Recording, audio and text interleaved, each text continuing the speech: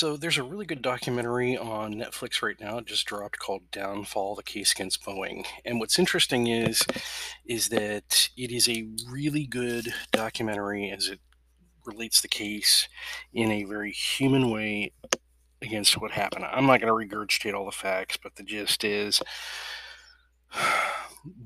the 737 Max had a design flaw that no one was told about, and the regulators sloughed it off.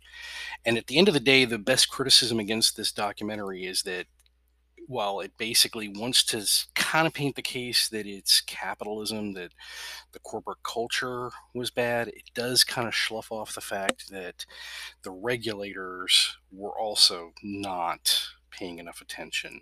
And that's wherein the real draw lies. It draws attention to this stuff and it does a really good job of it. And it really does paint a human story that probably gets missed a lot when you're trying to talk about these things.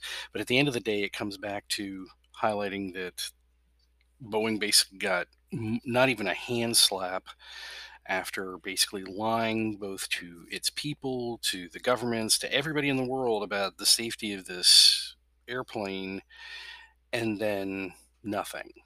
And unfortunately, the criticism is true is that this documentary, while it does state all that pretty well, it doesn't tell you what should be next. And a documentary should get you to think. And that's where it's getting me to think that the next step should have been, okay, why wasn't the FAA held to a tighter standard? And there, it talks about the rules that it got enacted, but that kind of is where the story stops. So I do recommend it if you don't know the story well enough. It is really well done. It is a good documentary. It just may not meet the goal of what a good documentary should do.